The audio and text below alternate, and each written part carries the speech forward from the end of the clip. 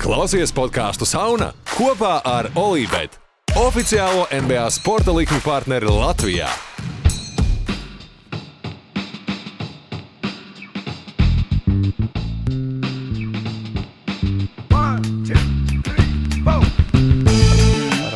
Bet labi, ne par to ir stāsts.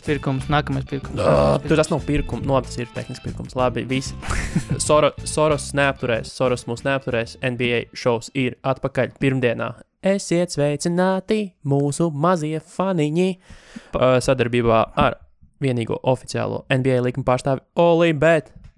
Tikai 18-gadīgajiem un plusā, tikai tiem, kam dafigā naudas, un starp citu pēc jūsu pieprasījuma WhatsApp grupā, kura ir pieejama visos aprakstos lejā, augšā, apakšā, priekšā, iekšā, ir izlikta likme par Bradlija Bealā maiņu vai nemaiņu, kā saka, vai nu tiks vai netiks aizmainīts Bradlijs Beals šajā regulārajā sezonā. Un nu jau sāk izstīties ar vien sabiezinātākas tās krāsas. Cilvēki jau pat sāk pieprasīt, lai Bradlijs prasa maiņu. Pieprasīt, lai viņš pieprasa? Jā. Jā, tad secondary pieprasījums tāds. Jā. bet es neatvēru to linku, jo es biju no darba datora, bet tur ir vienkārši jā un nē, tas bet. Jā. Skaidrs, tur nav komandas, jā? Nē, uz jā ir 2,55, uz nē ir 1,47 vai kaut kas tamlīdzīgs. Zini, ko es negrešos vairs darīt, runāju par mūsu čatu. Es vairs negrasos dot free tips par to, uz ko likt. Jā, jo tev visu laiku iziet, jā? Nē, Luka izgāja, es jau pats nē, bet es vienkārši saku, no maniem ieteikumiem Luka izgāja, un šonakt es biju šīs naktas spēli, teicis, ka mierīgs overs uz Čikāgas un Clippers spēli, un arī mierīgs bija, man liekas. Es nezinu, kāda bija līnija, bet es nedomāju, ka tur 250 bija līnija. Nu, gan jau, ka nebija, vai ne? Nebija tik liela. Sorry, viss free tips beidzās, sorry. Viens neklausījās tāpat. Free tips beidzās. Es vienmēr arī nepakautrēšos atgādināt to, ka, ja nu tev gadījumā ir problēmas ar šo visu, tad ir tāda organizācija, kas sauc anonīmie spēlmaņi, as.org.lv, un es zinu, ka tur cilvēki arī klausās mūsu podcastu, un ja nu kas, tad var uzsist viņiem ziņu, un viņi tev palīdz bez maksas un visādos veidos. Visādi citādi ķeramies pie basketbola, pietiek viss ar publiskajiem announcementiem. House cleaning. Ķeramies klāt Dallasas Mavericks. Kas tik tur notiek? Lieliska ziņa. Viena laba ziņa un 72 sliktziņas. Nu jā, mēs tuvojamies tam brīdim, kad redzēsim Kristapu Porziņu laukumā. Un iespējams, ka tas notiek jau šajā naktī. Es ieteiktu visiem cītīgi šo spēli. Pacensties piecelties uz šo spēli, jo iespējas ir ļoti labas. Ka viņš piedalīs šajā spēlē, jā. Cikos ir šonā Pelikans un cikos ir, es dod pateikšu. Vēlo. Kodas 3 vajadzētu? Vēlā droši vien, rietumkrasta laiks droši vien. Davai. Content. 3:04. Nu jā, skaidrs. Karoči tiekamies tajā laikā. Tiekamies uz potenciālu Kristapa Porziņa debiju. Bet visādi citādi, visi slimi. Maxī Klībers ir laikam joprojām neskaidrs, kas ar viņu vispār notiek, kaut kāds tests. Ir slims, ne? Vakar bija slims. It kā pozitīvs tests, bet tur gāja runa par to, ka iespējams būs kaut kādi vēl viena atkārtoti testi. Contact tracing sāksies, meklēs vēl, kas ir bijuši. Kas ir bijuši viņi kopā galā komandas biedri. Kurš tad nebija viņi kopā? Tas ir nereāli dīvaini. Un starp citu šodien uzzināju, klausoties vienu citu podcastu, to, ka izrādās, ka līgā noteikumos tiek paredzēts, ka spēlētāji laukumā savā starpā neskaitās kā kontaktpersonas, kas ir, manuprāt, vaiprātīgs, pilnīgi neloģisks. Spēlētāji spēles laikā nav, bet kā piemēram bija Bīla gadījumā, viņš pēc spēles runājās ar Teitumu, kuram tika konstatēts Covid, un tāpēc Bīls kļuva par kontaktpersonu uzreiz, jo viņš ārpus spēles rāmjiem. Jā, bet spēles laikā, respektīvi, nevarot būt tā, ka jūs 15 minūtes esat blakus viens otram un tā tālāk, un nevar transmitēt. Kas ir, manuprāt, tik stulbi, jo nesen taču bija pētījums par zini ko, nevis nesen, bet kad tas viss sūds sākās. Bija pētījums par to, kā izplatās Covid riteņbraukšanā. Tāpēc, ka tad, kad riteņbraucēji, brauc viens aiz otrā aizvējā, vai ne? Viss tas, ko tu elpo ārā ar spēku, viss tas vilnis reāli iet aizmugurē pārējie virsū un reāli liels iespējas inficēties. Bet iedomājies, tas basketbola laukumā ir viss tas pats, tu visu laiku skrien, tu elso, tu svīsti, tu esi viss pretīgs. Tu esi slēgtā telpā galā. Tieši tā. Jā, bet par to contact tracing arī ļoti interesanti, ka, nu jā, kā es minēju par to, ka Bills skaitās kontaktpersona, bet te pašā laikā tur tas viņu tas protokols vispār līgas, tas par to, kā tiek veikti tie testi. Man liekas, ka tādu triecienu saņēma tajā brīdī, kad Stets Karijs sēdēja uz soliņu kopā ar Embiidu, un viņam pienāca klāt, tev ir pozitīvs tests, ej prom. Jo es nesaprotu tiešām, vai tad tiešām nav tāds nolikums, ka kamēr nav definitīvs rezultāts testam, tad tu vienkārši nenāc tajā arēnā, netusēji pārējiem kopā, es to tiešām nesaprotu. Man nav nejausmas, tur ir diezgan daudz, kas notiek. Jā, bet līgai nav plānu neko pārtraukt, principā viņi ar šo arī rēķinājās, ka būs tādi, viņi varētu pat būt, kad rēķinājās, ka būs bišķi trakāk pat, jo kaut gan, tagad jau kaut kā arvien trakāk soli.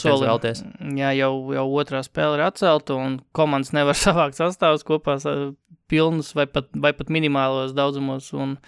Bet jā, runājot par Mavericks, jā, tad Klebers vismaz vakar bija it kā Covid, un tad vēl 3, kuriem ir tie kontakti tracingi, bet nav teikts, kuram. Bet ir katrā ziņā šī iemesla dēļ nav gan Josh Richardsons, gan Brunsons, gan Finnijs Smits nav ar komandu. Viņi palika Denverā pat pēc tās spēles. Jā, sēž viesnīcā. Sēž viesnīcā, tur ēd nuggets un dzer kožlaiti. Bet jā, es nezinu, vai tā kā no stāvām debesiem nokrits, bet jā, tieši Porziņa atgriešanās, tieši kad komandai visticamāk viņu tiešām vajadzētu. Cita lieta, vai tas ir labi viņa iespējams saslimt, nesaslimt ar Covid, ka viņš kaut kā viņš laika jau ar komandu kopā, tas jau nemaina neko. Jā, tā kā tas jau neko nemainīs. Bet, prieks, jā, es nezinu, vai es gaidīju, ka viņš būs vēlāk, bet apmēram jau tā bija, ka pirms tam 2 nedēļām arī Karlās teica, ka, viņš neteica precīzi, bet viņš teica, ka aptuveni, man liekas, ka 2 nedēļas viņš ir teicis, un tas bija aptuveni pirms 2 nedēļām, tā kā timelines sakrīt, man liekas, jā, tā kā. Viss sakrīt. Tā, ko es tev, es esmu pierakstījis, mēs pagājušajā epizodē runājām par to, par Lukas 3 punktu metienu, vai ne? Bet varbūt Lukam vajag vairāk šobrīd ieviest, ko viņš jau arī dara, bet varbūt tad vajag lielāku uzsvaru likt uz savu jauno 2020. 2001. gada prasmi. Postap spēle postā. Viņš salīdzinoši ar pagājušajā sezonu ir 2,6 reizes. Spēlē izpildu šo manevru, kā saka, pagājušajā sezonu tikai vienu, un vidēji uz vienu postapu viņš gūst 1,33 punktus, kas ir 5. līgā rezultāts labākais. Visu laiku Embiids ir karalis šajā sakarā, bet Luka arī acīm redzot mazākos aizsargus diezgan pārmāc, un zini kā, Luku varbūt vajag 3 stūrī likt spēlēt, kā kādreiz MJ-u. Luku varbūt iespējams vajag likt 3 stūrī, un tad, lai viņš no postiņa var gan izspēlēt ārā, gan pats uzbrukt. Zem groza. Mana piebilda atziņa par šo epizodu par Mavericks ir, ka Tims Hardaway juniors, kāpēc ne 6. gada rezervists, kāpēc ne? Vismaz pagaidām. Vismaz pagaidām. Janvārī 21,6 punkti, trīnīši ar 10,5 mēģinājumos 45% precizitāti. Tur gan tieši pēdējās 2 spēlēs, pēdējās 3 pacēla viņam šo procentu, jo viņam bija 8 no 10 spēle un 8 no 13 pēdējā spēle. Bet, tieši arī čatā mēs par to tieši pirms, dažas stundas pirms runājām, ka tieši par to, ka tad, kad Hardawayam bija tas laiks, ka viņam iedeva līgumu Niks pirms 4 gadiem, laikam, sanāk, jā, tajā trakajā 16. gada, gadu vēlāk, 17. gadā viņam iedeva līgumu, kurš tobrīd likās tā kā ļoti traks līgums, 71 miljonus 4 gados. Bet tagad, es nezinu, man varbūt Niks laikos bija tā kā iebildumi par to līgumu, bet tieši Mavericks, ka viņš ir bijis, man vispār nav bijuši iebildumi, ka viņš tā kā pelna, jo tas līgums, kā daudziem līgumiem notiek, viņš ar laiku taču, uz līgas kontekstu, paliek izdevīgāks vai katrā ziņā netik traks, jo es uzskatu, ka 18 miljonu Hardawayam ir pilnīgi ok. Es saprotu, ka viņa nākamais līgums nebūs tik liels, bet tāpat tie paši 15, es domāju, viņam tiks noteikti no kādas komandas. Zin kā arī tas nākamais var būt dažādi. Ņemot vērā atkal atgriežamies vecais labais arguments, būs sūdīgi brīvo aģentu klase, jo viņam beidzās šogad līgums. Un es domāju, ka nav nereāli, ka viņš dabūna tādu pašu, vai tad viņš paņem garāku, bet mazāku, gadā.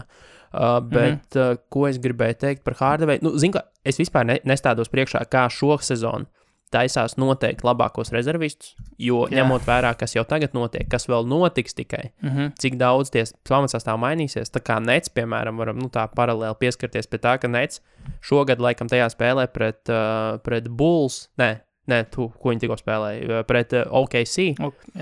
Pret OKC viņi te spēlē izlaida savu 6. pamatsastāvu visā sezonā. Viņi ir nospēluši 11 spēles. Bet atgriežoties atpakaļ pie Mavericks par balvām, es apskatījos basketbola referencē, Luka nav pat top 10 MVP trackerī. Tajā interesantajā lapā? Jā, interesantajā lapā. Luka nav pat top 10 kā MVP trackerī šobrīd, kas ir, es nesaku, ka viņam tur jābūt, es saku tādā kontekstā, ka pirms sezonas visi lika savas galvas un mātes uz to, ka Luka būs MVP. Šobrīd, daudz kam ir jānotiek, lai viņš būtu MVP, manuprāt. Jo sākums nav labs, pa lielam tas viss, tas spēles laukums ir nenormāli izlīdzinājies, un es pat piekristu, nezinu, ka Joels Embiids ir MVP šobrīd, jo viņa komanda vismaz uzvar, viņš ir normāli, viņš labi spēlē, jo vispārējie Jokic, kurš tur ir pirmais, Denver ir baigi sketchy šobrīd. Denver ir ļoti nestabili, lai pateikt, ka Nikolā Jokic ir MVP. No otras puses, tālāk īstenībā par to parunāsim, es tagad šo necilāšu, bet man liekas, ka ir diezgan droši. Ja pirms sezonas bija tā 90%, ka Luka uzvarēs MVP, tad šobrīd ir pat ne 50-50, es pat teiktu, ka viņam ir diezgan slikts izredzes uzvarēt šo balvu. Vismaz pagaidām balstoties uz redzēto. Bet tajā vēl pieskaroties tam MVP trackerim, kas tur ir visjocīgākais vārds tajā sarakstā? Tur nav kaut kāds Krišs. Malcolms Brogdons, tur ir kaut kāds 4. Jā, bet uz ko, kā viņi to rēķina, es nesaprotu. Uzvaras un tur kaut kāds algoritms ir. Statistiskie rādītāji arī, noteikti statistiskie rādītāji uzvaras, viņi jau būs izdomājuši. Viņiem ir kaut kas tur, jā. Bet kas ir pirmais? Nebija, Jokic, es teicu. Vismaz vakar bija Jokic. Vakar vēl, es nezinu, šodien nepskatījos. Uzvarēju šonakt. Jā, tā varētu tā kā tā. Man ir atziņā vēl pēdējā lieta. Nē, tas bija viss par Dallas. Bet kā ziņā, par Hardaway, vispār Dallas, by the way, 4-1 šogad. Varbūt nebija pamanīts tas. 4-1 pagaidām. Tā kā, bet jā, tieši runājot par... Kas, ko 4-1? 4-1 šogad Dallas bilances, tā. Kad skatījos, kāds stati ir... Šogad, es domāju, sezonā, what the fuck. Jā, skatījos, kā Timijam stati šogad tieši janvārī kalendārajā. Un skatos 4-1, 4 uzvaras. Malič. Kāds par viņiem tagad ir kalendārs? Ir grūts, viegls jāpaskatās, kas par tagad... Tagad Pelikans būs, bet pēc tam nabaga mūsu... Tātad pēc Pelikans viņiem nāk izbraukuma spēles 2 Charlotte un Milwaukee. Čikāga, izbraukums Toronto, Tampa Bayā, Indijā. Es teikšu, ka tāds vidējs diezgan, Charlotte, Čikāga droši vien būs interesanti. Man patīk Čikāga vispār, bet par to varbūt vēlāk. Labi. Čikāga bija tāda pazaļa vēl pagaidām, bet ejam uz Nets, labi iet to ceļu, kā es aptuveni iztēlojos, kā tas komanda būs, kad mēs runājam par mūsu prognozēm uzvaru procentos, tad plus mīnus šitas ir tā kā man likās, ka notiks. Kairijs vienpersoniski tur ir daudz labi uztaisījis to, lai viņi nesasniegtu 60, cik tur 7 vai cik tur procents viņiem prognozēja uzvarās. Un viņiem šausmīgi ātri viņi no līgas dziļākajām komandām kļuva par vienu no seklākajām tieši saspēles vadītāju lomā, jo, Kairijs nespēlē, viņš vienkārši negrib spēlēt, Dinvidija vairs nav. Tagad, skaties, Leverts spēlē, Durants kaut ko vada bumbu, ir pārāk daudz kļūdu. Pārāk daudz kļūdu, maz, bet nav gana stabila šī pozīcija, un tagad Nets ir nopietna problēma šajā pozīcijā, atkarībā no tā, ko izdomās Kairijs par iesākt ar savu dzīvi. Arī, man liekas, ka tā komanda arī, sezonai sākoties arī droši vien domāju, tā nopietni pieejot tam jautājumam par saspēles vadītāju, droši vien domāju, kā mums saspēles vadītāji, mums ir KD, mums ir Kairijs, kurš, it kā saspēlējies, bet, viņš nevada īsti saspēli, protams, viņš vairāk tā kā meklē savu metienu, bet es domāju, ka viņi arī uz to paļāvās, ka, vēl mums ir Dinvidijs galgā un Leverts, bet šitādā diezgan radikālā sezonā, protams, nevarēju arī paredzēt, ka tur vienlaikus būs situācija, ka nav ne Dinvidijs, ne Kairijs, kurš, varēja paredzēt, ka nebūs kādā brīdī, bet jau tik agri un jā, tas sakrīt visām traumām un tad jāskatās tālāk, jā, es nezinu, es pagaidām to komandu, lai cik viņi cerīgi sāk šo sezonu aizsardzībā tieši, uzbrukums arī bija diezgan jaudīgs uzbrukums, gan arī joprojām jaudīgs. Bet ir labi 112 punktu kaut kā viņiem tur, tas ir kaut kāds topā noteikti. Bet aizsardzība ar viņiem, liekas, vēl pagaidām turās 7. Bet slīd, un tāpēc es pagaidām vispār, es joprojām man nav pietiekams tas sample size, lai saprastu, kas vispār ir šī komanda īsti, jo viņi ir pirmkārt jau tik maz spēlējusi tādā optimālajā sastāvā, un kas zina, ko darīs ar to vispār ar Dinvidiju, vai viņi meklēs kādu aizstājēju vai nemeklēs, un es nezinu, kā viņi vispār, jā, kā virzīsies tālāk, kas notiks ar Kairi, kad viņš sapratīs, ka ir laiks atgriezties komandā, un jā, tur vispār arī tā mistērija ap to, ka Nešs tā kā arī īpaši neizplūst atbildēs par to, kad vispār viņš spēlēs, jo Nešs, principā, visu, ko viņš teica žurnālistam, tikai to, ko Kairijs ņem izziņās sūta, acīm redzot. Es šodien spēlēs? Nē, ok, davai, čau. Līdz nākamajai spēlē. Tā kaut kā. Yeah. Man beigās atziņas nav, jo arī Rodions ir palielinājis minūtes savus, bet, ir no 1 uz 2. Jā, bet visādi citādi man nav tāds beigu atziņas. Šonakt zaudēja vispār diezgan, es paskatījos pēdējo ceturdaļu, viņi baigo bedri izraka tajā 3. ceturdaļā, un ka tā netika ārā vispār.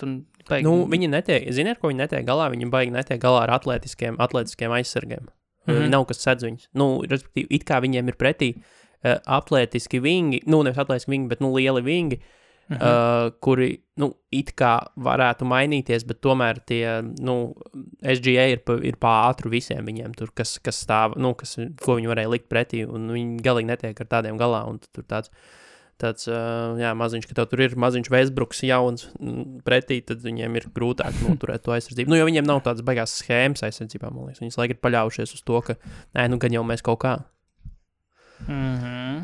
Man nav ko pateikt par to komandu pagaidām jāskatās. Man arī tieši tāda ļoti dīvaina komanda pagaidām. Man arī nav tāds šobrīd. Es tik grūti pagaidām arī, kā lai pasaka, grūti pie kaut kādiem secinājumiem pagaidām nonākt īsti par to komandu, jo es joprojām neesmu sapratis, vai šī komanda būs. Nē, pagaidām mans tā kā vismaz viena lieta, par ko es zinu, toči šajā esošajā stadijā, un sniegumā, kas līdz šim rādīts, viņi neizskatās pēc titulu pretendentiem. Nē, viennozīmīgi, nē. Totāli, nē. Bet, zini, kas ir sūdīgi, Nešam, manuprāt, ir, nav nekādas nav nekādas, bet viņam ir ļoti slikta kontrola pār to komandu, manuprāt, šobrīd. Vismaz tāda sajūta no malas ir. Un tas jau vien tev neko labu nedod. Katrā ziņā, ka tev vajadzēs izslēgšanas spēlēs. To jau varēja paredzēt droši vien, kaut kā tā ziņā droši vien tomēr pirmgadnieks treneris, kaut kā jau varēja to prognozēt, ka tur nebūs viņš tas, kurš kaut ko jaunu iemācīs gan Kairijam vai Durantam, viņi droši vien tāpat jau spēlēt savu spēli, un viss, kas no tā sanāk, tas savā ziņā laimes spēle, kā viņi saspēlēsies ar pārējiem. Tā kā, tur nav nekāds magics pagaidām no Neša virtuozie kaut kādi Neša atklājumi. Washingtons Wizards. Man ir par Dāvu tur vispār nav talka runāt pagaidām. Dāvs, kad sāks spēlēt basketbolu, tad runāsim. Būsim atklāti. Bet man ir deep dives par Russellu Westbrooku, kad tu atsūtīji šodien to rakstu, KOCR tam bija pieskāries, bet man ir tādi ļoti labi punkti par to visu. Runājot par to, ka mēs pirms tam minējām, ka gan tas sastāva kompozīcija, kādā viņu laiž laukumā, nav optimāli, gan arī tur es nezinu, kāpēc Skots Bruks necenšas vairāk viņu mudināt uz sūdīgu metīnu neizpildīšanu, bet, vienmēr sakot, klausies. Westbrooks, drive, caurgājienu uz grozu, 2019. gads. Pagājušā un šī sezona salīdzinājums. Pagājušā sezona 20,8 spēlē, līderis visā līgā, 55% uz katru drive. Šogad 14 vidēji spēlē, 27%. Pull-up jumper pagājušajā sezonā 7,9, 37%. Šajā sezonā 10 spēlē, par 2 vairāk, 35%. Midrange pagājušajā sezonā. Midrange, tas vai nebija midrange jau tikko? Kas tas bija? Nē, tas bija vispār pull-up, kur viņš pats izdomā. Viņš tā kā saka, dribble, un es tad metīšu. Jā, davai. Midrange pagājušajā sezonā 5,2 vidēji spēlē, 40% trāpīja. Šajā sezonā 8,6 spēlē, 38%. Šitā te soda laukums, bet tas aplītis, kas ir restricted area. Es nezinu, kā viņi latviski vispār var iztulkot. Paši groza apakšā, soda laukums, jā. Jo tas, man liekas, ir skaitās soda laukums, ka ja tu tur esi un pieskaries kādam, tad automātiski sods. Tas ir principā tie metiem vienkārši točni zem groza apakšā. Jā, tieši zem groza. Pagājušais gads 10,5 vidēji spēlē, 60%, otrais līgā. Šogad 3,9 spēlē un 59%. Viņš nav, saprot, kad viņš to izpilda šos metienus, viņš nav pēkšņi kaut kā sliktāks kļuvis, bet viņam iespējas viņas izpildīt ir daudz mazāk. Es paskatījos arī ne tikai kvantitatīvo, bet arī kvalitatīvu analīzi. Es paskatījos video materiālu no šī gada un pagājušā gada februāri, kad bija tas viņa pīķis, un, tur, ja nesāks Brooks kaut kā domāt, kā, nezinu, to pašu Bryantu dzīt vairāk ārā uz perimetru, jo viņš normāli met, viņš šogad met 42%. Jo, principā, Bryants visu laiku kaut ko ganās dunkeru spotā, pārējie arī kaut kāds Hačimura iet zem groza, liek kaut kādus aizsegus, nezinu, bezsakarā pilnīgā, un tad Westbrooks pāris reizes vienkārši ieskrien burzmā, saprot, ka, labi, es tur netieku cauri, un tad met trojkas vai tos tālos pustālos. Starp citu, viņš pustālos ļoti labi met no kreisā elkonīšu, bet tas arī viss vienīgā vieta, no kurienes viņš kaut ko var mest normāli. Un, ja viņi netaisīs vaļā soda laukumu priekš viņu, tad tur vispār nekas nebūs. Tur nav varianti, jo viņam citādāk nav pielietojama tam, Ruslam Westbrookam. Jo viņš arī, viņam nav nekāda kustīgais uzbrukums, viņiem nav Warriors uzbrukums, kur viņi var sākt griezt riteņus un tad vienā brīdī izkārtot brīvu metienu. Viņiem visi stāv, bet tā problēma ir tā, ka stāv tikai 2 normāli metēji ārā un tad 2 Bryantu ieskaitot stāv vienkārši zem grozu un bloķē sodlauku un viss. Un ar to arī viss beidzās. Un, ja kamēr tas nemainīsies, tur nekas nebūs, pilnīgi nekas tur nebūs. Es arī paskatījos tieši tā, laikam jau tā raksta iespēja, arī paskatījos tīri Westbrooka vienkārši plikos stats, un es tikai redzot viņa status sapratu, ka, lai ar cik tāds liela trūkuma būtu tam PER rādītājam vispār kā tādam, es sapratu, ka cilvēks, kuram ir gandrīz 20 punktu spēlē un pār 11 piespēlēm un gandrīz 10 bums, respektīvi jau ceļā uz 4. sezonu ar vidēju triple-double Westbrooks, viņam tik un tā PERs ir 12,9, kas man liekas, kā vispār tas var sajiet kopā, jo man visu laiku likās, kad vienkārši saskaita visu kopā, un tad nomīnas un negatīvo, bet tur, acīm redzot, ņem vēl vairākas lietas iekšā, jo kā var pie 12,9 nonākt ar tādiem tā kā plikajiem statiem, es pabrīnījos. Pasauc spēlētājs, kas ir virs viņa, zvaigžņu sastāv. Nezinu, tur ir Chris Boucher, piemēram, kaut vai. Bonga droši vien arī ir augstāk. George Hills noteikti arī augstāk, bet vēl arī paskatoties viņa kaut kāds rādītājs. Al Horfords, jā, bet paskatoties kaut vai true shootings viņam šozonu 44,9. Iepriekšējais zemākais rādījums viņam bija debijas sezonā 48,9, bet pārsvarā pēc tam viss pāri 50, kas, arī nav spīdoši, bet, šozonu ir stipri krities un ir tāds box plus minus, nezinu, vai tu zini, vai tu saproti šo statu. Es viņu sapratu, kā tavā, respektīvi, cik, angliski, kas viņu izlasījies, viņu sapratu, kā, kā tu saprati viņu? Nē, tas ir, es viņu pat nemēģinu tulkot, jo tas ir viens no 50 dažādajiem efektivitātes rādītājiem, tāpat kā PERs, tāpat kā, kā tur vēl sauc tos, Warp, value over replacement player, jā. Tur tas pats 538 savu Raptoru uztais, un tas ir, tas viss ir viens, tas praktiski ir viens, katram ir kaut kāds bišķiņ savs spins viņā iekšā, un datu svēršana mazliet citāda, bet pēc būtības viņi visi korelē, un līdz ar to tu viņu var skatīties vienkārši relatīvi pret pārējo, un ja viņam ir labāks nekā citiem spēlētājiem, tad viņš ir labs, ja nē, tad nē. Pēc tā tulkojuma es sapratu, ka tas ir kaut kāds cip skaitlis, pie kā nonāk, izvērtējot to, cik lielu pienesumu ir devis konkrētais spēlētājs 100 uzbrukumos, un attiecīgi to ciparu veido tas, cik šajos 100 uzbrukumos ir bijuši punkti, kas ir virs vidējā līgas rādītāji. Kaut kā tā, es to sapratu. Kādā ziņā viņš ir mīnusā šobrīd. Pirmoreiz karjerā, otroreiz karjerā, mīnus 2,7. Salīdzinājumā viņa labākajā sezonā, kas bija 16-17, tā pirmā sezona bez Duranta, viņš bija 11,1. Tā kā tur tas gaps ir arī milzīgs. Bet, kādā ziņā viss liecina, ka Westbrookam šī sezona ir pagaidām neizdevusies. Ja vien viņu nesāks dramatiski citādāk izmantot, par to ir stāsts. Tur nevar nekas salaboties Westbrooka spēlē. Tajā, ko viņš tagad dara, viņš nevar pēkšņi darīt to labāk nekā līdz šim. Jo pa lielam, ja tu paskaties atpakaļ uz tiem rādītājiem, tad caurgājieni, jo viņš reāli iet burzmā, tāpēc, ka viņam ir 2 reizes sūdīgāks caurgājienos rādītājs, bet principā visi tie metiena precizitāti jau plus mīnus ir tāda pati. Jā. Tur pāris procentu punktiņi, bet tas neko nemainīs. Ja viņš viņus tagad metīs par 2% augstāk, tā kā pagājuši gadu, tos pašus pustālos tālos, tam nav nekāda jēga, ka viņš viņus metīs labāk. Tur ir jāmaina viss spēles stils pilnībā. Man ir jautājums tāds, es neesmu šo nekad tā izdzirdējis, ka kāds prasītu šo, bet vienkārši tīri tajā kontekstā, ka Westbrooks ir tas spēlētājs mūsdienas, kurš ir, kas vāc tos triple-double, viņam ir sezonas vidēji ar vidējiem rādītājiem triple-double. Man vienkārši šādās jautājums, kāds bija pieņēmums par Oskaru Robertsonu viņa laikā, kad viņš arī, vai tas, ka tev ir tas triple-double tiešām atstāja to tik paliekošu iespēju uz pārējo komandu, slikti negatīvā ziņā, vai arī Oskara Robertsona komandas bija tādas, kad, Dievs, tur ir apkārt vienkārši kaut kāda, neviens nav apvienāts, respektīvi, ar tavu spēli, pat ja tu savāc tos lielos rādītājus.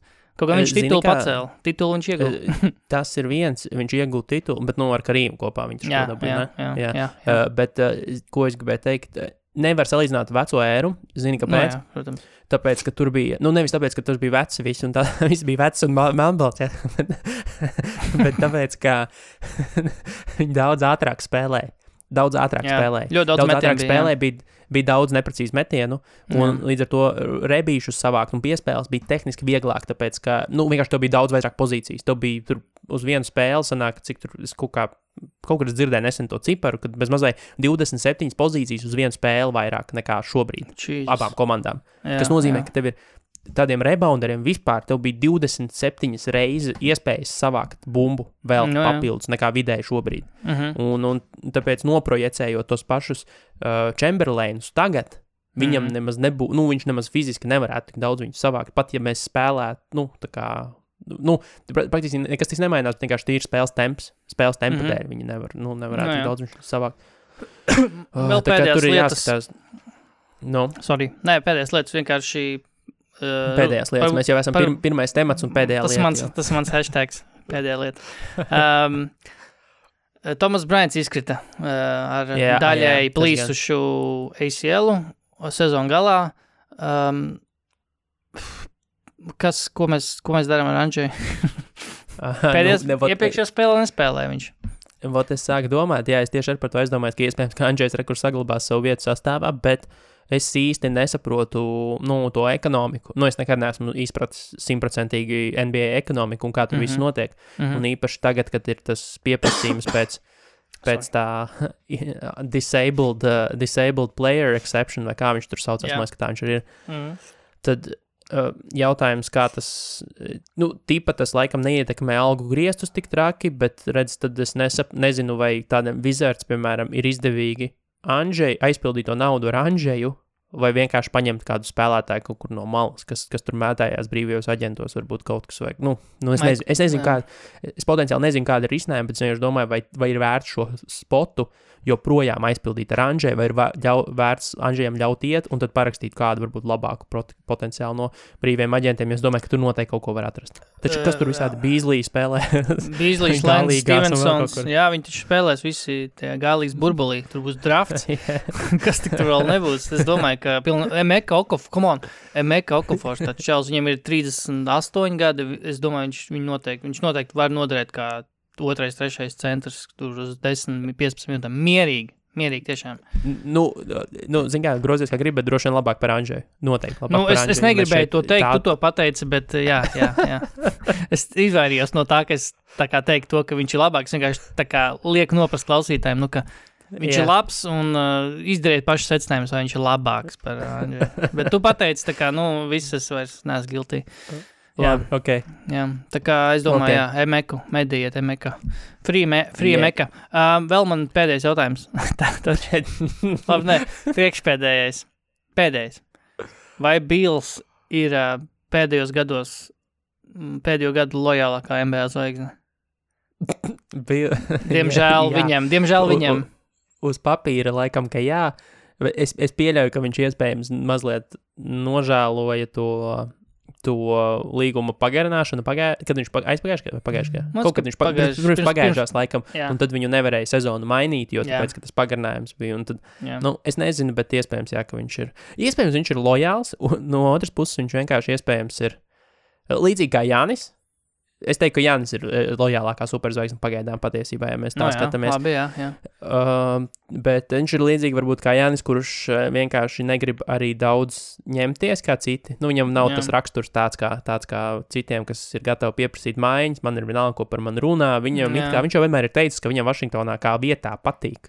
Viņš nekad nav kaut ko sūdzējies par to, ka tur slikti mazais tirgus vai slikti dzīvot un tā tālāk. Un tad viņš droši vien naivi cerēja, ka varbūt kaut kas būs labāk, bet izskatās, ka nē. Jā. Mēs ar Bradley Billu esam tā ziņā līdzīgi. Man arī. Man visticamāk arī patikt spēlēt Vašingtonā NBA klubā.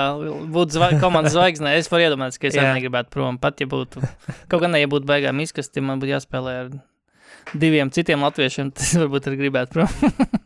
Bet tur tu vari aiziet uz Kapitoliju, padauzīt logus ārā un tā. Jā, vispār jā, tas būtu bijis manā tā kā vēlmes sarakstā. Bet, to-do listā, bet, es biju arī saprotu, viņš, man liekas, raksturā, viņš ir nedaudz tāds sprīganāks nekā Jānis, es domāju. Viņš tomēr ir teicis, viņš ir tomēr tāds, kurš ir traši kaut kādu runājis arī gan ir spēļu laikā, arī pēc tam tur, arī tad, kad vēl bija Vols komandā, tad viņiem arī bija tādas nesaskaņas, viņš tomēr, vismaz tādas nesaskaņas, kas bija publiskas, tā kā bija publiski nopuldušas, bet, nebija tādas, ka tur, kad viņiem pēc tam jautāja, viņi tā kā, man liekas, teica, ka viss kārtībā, bet viņš nav tāds, viņam ir kaut kas, viņam tur vārās, kaut kas viņam vārās, es noteikti to varu tā kā nojaust, ka viņam kaut kas vārās, viņa sievai noteikti vārās, galā. Pagaid nekliedz man ausīs. Sievai arī vārās. Sievai vārās, es vienkārši par to, ka, zini, kas ir Bīls? Bīls ir mazliet normālāks, ka vai Lenards. Tas savā tajā raksturā. Viņš ir no šīs planētas. Viņš ir no šīs planētas, bet viņi, manuprāt, ir tādi diezgan līdzīgi. Kur tu nevar saprast īsti tā līdz galam, ko viņš domā un ko viņš dara. Un tad viņš ir diezgan noslēgts. Jo Bīls, manuprāt, ir diezgan tāds sevi. Viņš nav baigi ekspresīvs nekad bijis. Viņš ir, teicis, tur tas šitas, bet tās pārsvarā ir bijis tās spēlētāja lietas, kas spēlētājiem ir jāsaka. Vai viņš viņus saka, jo viņam ir tāds pienākums, vai arī viņam, tur ir jāpasaka kaut ko, nezinu, es tur komandā, mums tur neuzņēmos līderību, vai tur mums, komandas spēle nebija tāda, kā vajadzēja būt, mums tur jāsaņemās, bet viņš jau nekad nav bijis baigi kontroversāls, bet viņš tāds dīvains no malas vienmēr ir licies, ka, nevar saprast, kas viņu draivo, tas ir tas atslēga, ka nevar saprast, kas īsti viņu draivo. jā, kas viņam tikšķi tur iekšā. Bet varbūt tieši šie viņa pēdējie izteikumi, ka Vašingtona nevar nosakt nekustīga mašīna, vai kas tur bija? Nekustīga mašīna, kas stāvlokumā. Nopērkot mašīnu nevar nosakt, tad varbūt tas ir tā kā pirmais kliedziens tam tiešām, ka, varbūt tomēr nav kaut kas kārtībā. Varbūt ir laiks. Nē, to, ka kaut kas nav, to mēs visi labi redzam. Bet labi, ejam tālāk pietiek Vašingtons Wizards. Labs, slikts, neglīts. Zinu, kas ir labs? No. Ko es pamanīju arī skatoties spēli, un man tā doma vienkārši pati no sevis piezagās, un bija tāds, man nebesīja skatīties Pacers spēles. Jā, jo tur spēlē Domants, kurš tev ļoti patīk tagad. Jā. Labākais balti. Es apcītu, labi, es vēl parunāsim par šo tieši, jā. Breaktis, labi, Pacers spēles beidzot ir skatāmas. Beidzot viņas ir skatāmas. Es nostījos uz spēli pret Phoenixu, un tur bija ļoti labs ātrs basketbols uzbrukums. Viņi ir samazinājuši to savu paļaušanos uz pustālajiem metieniem, tizlajiem, un ir gana kustīgi, un jautājums, vai Sabonis ir Jokic 2.0, jo viņš jau šobrīd, ja tu paskatītos visas lietas, ko viņš dara laukumā, viņš viņas dara ar mazāku apjomu, bet viņš dara visas tās pašas lietas, bet viņš ir daudz atlētiskāks, un viņam, manuprāt, ir vēl papildus tādi visādi sīki pielietojumi, kas nav Jokicam. Piemēram, viņš arī ļoti daudz, praktiski visi uzbrukumi iet caur Saboni. Jā. Un viņš var gan piespēlēt, gan savus tos skrīnus likt ar saviem skrīna sistēmu dot virsū. Un, manuprāt, kas vēl ir Sabonim? Sabonis ir Sabonis līgā, manuprāt, liek visnelegālākos aizsegus un tiek ar viņu, tā kā is getting away with them, jo, ja tu paskaties tos viņa screen assistus, bļāviens, viņš tur visu laiku ar pakaļus, uzšauj, kad garām skrien un tā tālāk. Viņš liek nereāli nelegāls viņas, bet viņam viņas nesvilknes, kāpēc? Nu jā, tu principā pateici visu, ko es pateicu jau toreiz, ka mēs komplektējam 70 miljonu komandas. Paldies, ka atkārtoju vienkārši, paldies. Es jau neatceros. Bet nē, viņš ir tiešām pārnestā nozīmē Jokic light. Bet viņš, tā spēle pat par sevi, tas vizuālā bildi ir vienkārši daudz baudāmāk. Es nezinu, vai tas ir vienkārši dēļ tīri tā vizuālā noformējuma, kā tas izskatās un kā pats spēlētājs izskatās laukumā. Un tas, ka tas spēlētājs neizskatās neinteresēts vispār darbībās tajās, ko viņš dara, kas ir Jokiča gadījumā. Bet jā, ko tu gribi teikt? Sabonim ir caurgājieni pat. Viņam pat ir caurgājieni šo sezonu. Jā, es gribēju WhatsAppā pat ielikt vienu. No tās pašas spēles bija, viņam iespēlēja, spēles galotnē kaut kad viņam iespēlēja no auta bumbu, un viņš tā kā bija ceļā uz grozi jau skrējienā pēc tās bumbas, un priekšā viņam bija aizsargs, viņš paguva noķert bumbu, pirms viņš tā kā bija pie aizsarga, apgriezties ap to aizsargu un iedankot. Man bija tāds, šito vajadzētu ielikt, lai Rihards redz. Bet jā, viņš ir ļoti mobils. Es tev piekrītu. Jokic, Sabonis, tas nav pārspīlējums, un tas nav kaut kāds, no pakaļas izvilkts teiks, bet Jokic, Sabonis ir gandrīz tikpat labs, cik Jokic. Viņš ir real deal. Bet man liekas, ka arī klāt tam, kāpēc tev šobrīd patīk, kad ies arī Indianas Pacers spēles ir tas, ka beidzot ir laikam atrast kaut kādu vienotu valodu starp Brogdonu, Oladipo un to pašu Saboni, man liekas. Jo Oladipo izskatās pilnīgi kā cits spēlētājs nekā pagājušajā sezonā, kad viņš atgriezās tās spēles vispār. Tad viņš bija pilnīgi šo zonu.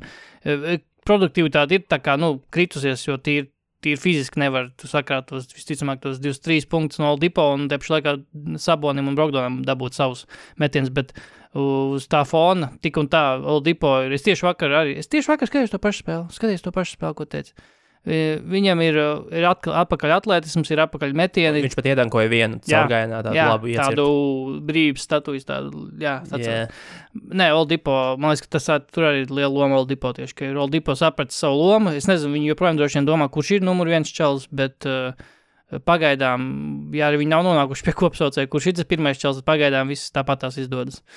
Tā kā, man arī patīk Pacers, viņiem arī, šis coach taču atnācis no Toronto sistēmas, Nick Nurse, apustulis, bet māceklis, un tā kā viņi tajās Phoenix spēlē vienā brīdī beigās arī, lai pievilku klāt, izlaida kaut kāds pilnīgākos zaļos gurķus visus jaunos atlētiskos, tur to rukiju arī, kur viņus par 2. kārtā draftēja, spēle, reāli 5 punktu spēle.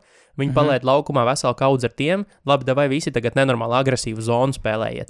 Un viņi reāli nosargāja vairākus uzbrukums. Viņi nevarēja iemest otrā pusē tie jaunie, vai ne? Bet viņi nosargāja otrā pusē un vispār, nodrošināja to, ka Phoenixa neaizmūka prom tajās izšķirošajās minūtēs, un tad palaid apakaļ atkal pamatsastāv spēlētājs. Bet, tas treneris tiešām eksperimentē ļoti daudz. Bet uzvarēja Phoenix beigās, vai ne?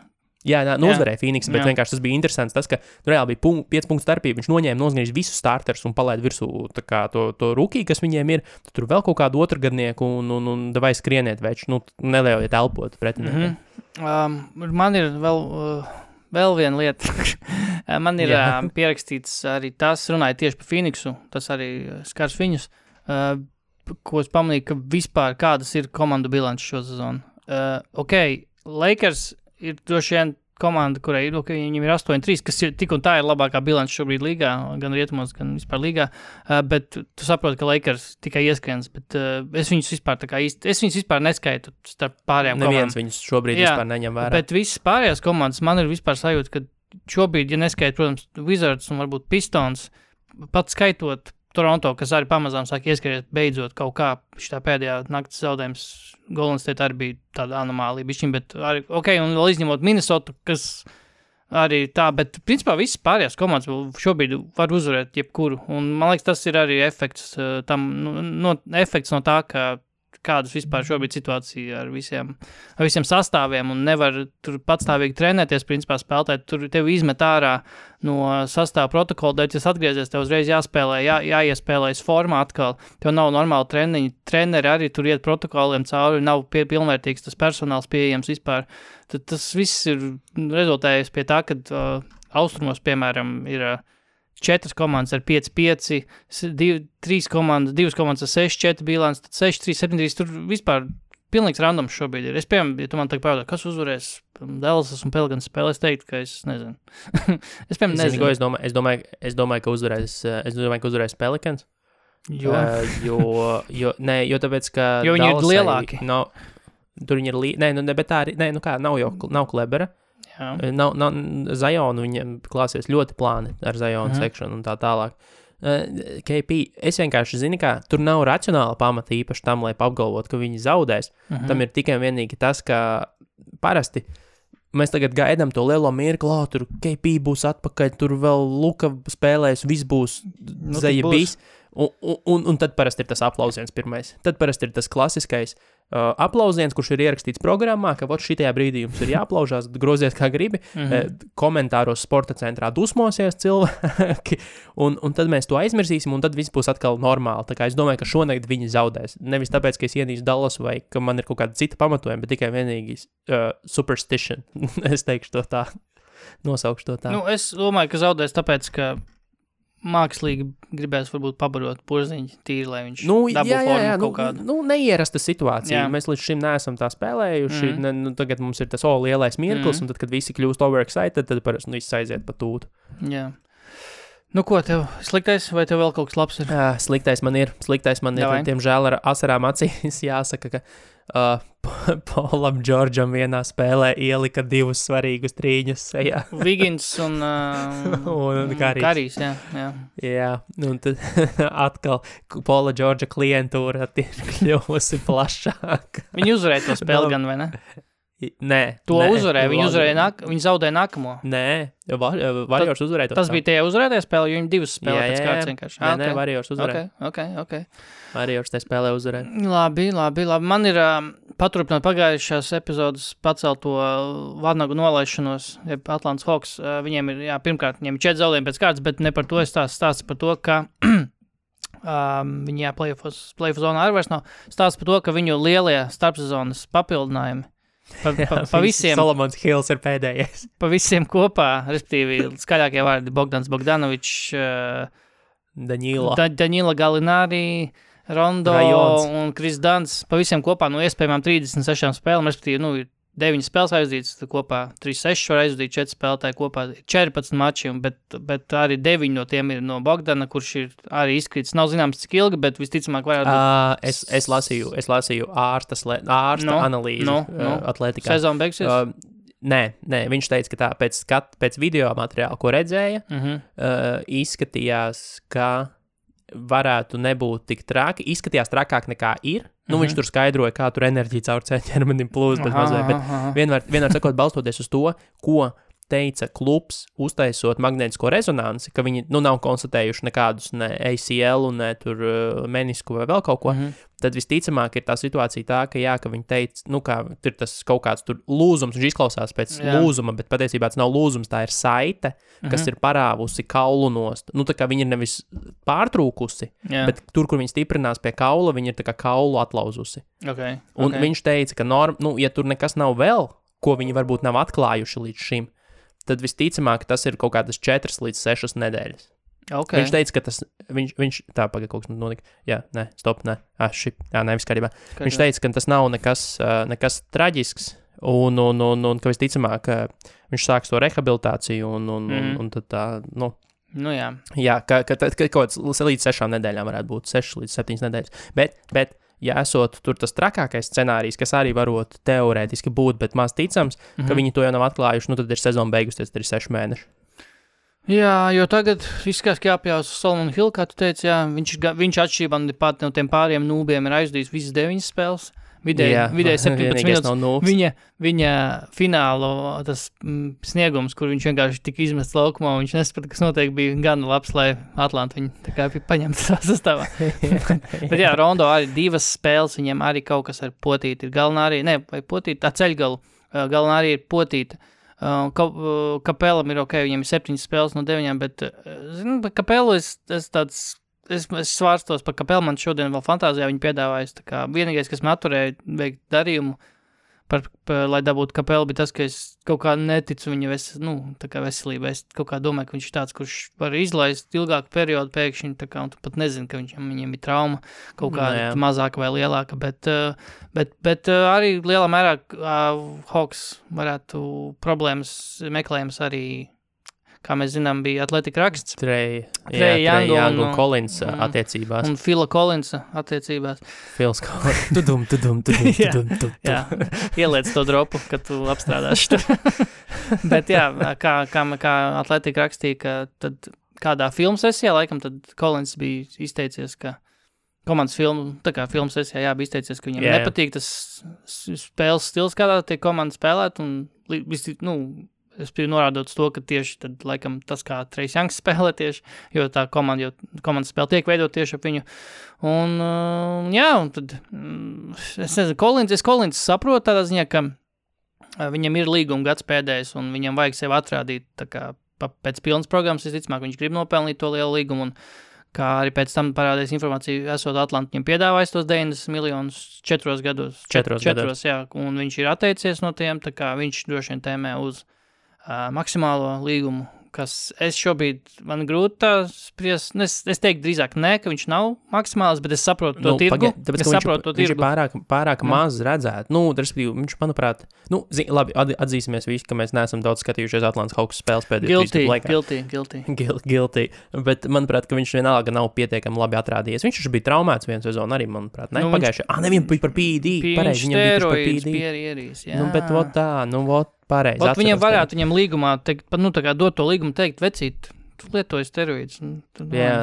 Ko tu bet viņiem pagājušā sezona produktīva bija viņa, bet, tas arī bija produktīva. Tā bija tukša sezona, tā bija tieši tāda empty stats sezona, bet, es domāju, ka, viņš grib, lai viņam samaksā. Es domāju, to viņš arī, tas nav tā, es nedomāju, ka viņam dziļi rausta, teiksim tā, tas komandas labums šajā situācijā. Es domāju, viņam tiešām primāri visticamāk ir tas, ka viņš grib tiešām sevi atrādīt vairāk nekā es gribu, lai mēs iesaistam mani vairāk, lai mēs gūtu vairāk uzvaras. Nē, primārais, ļoti izteikts primārais ir iesaistat mani vairāk, un ja būs rezultāti forši, ja nav rezultāti, tad vienalga galvenais kandidatāti. Tā kā jā.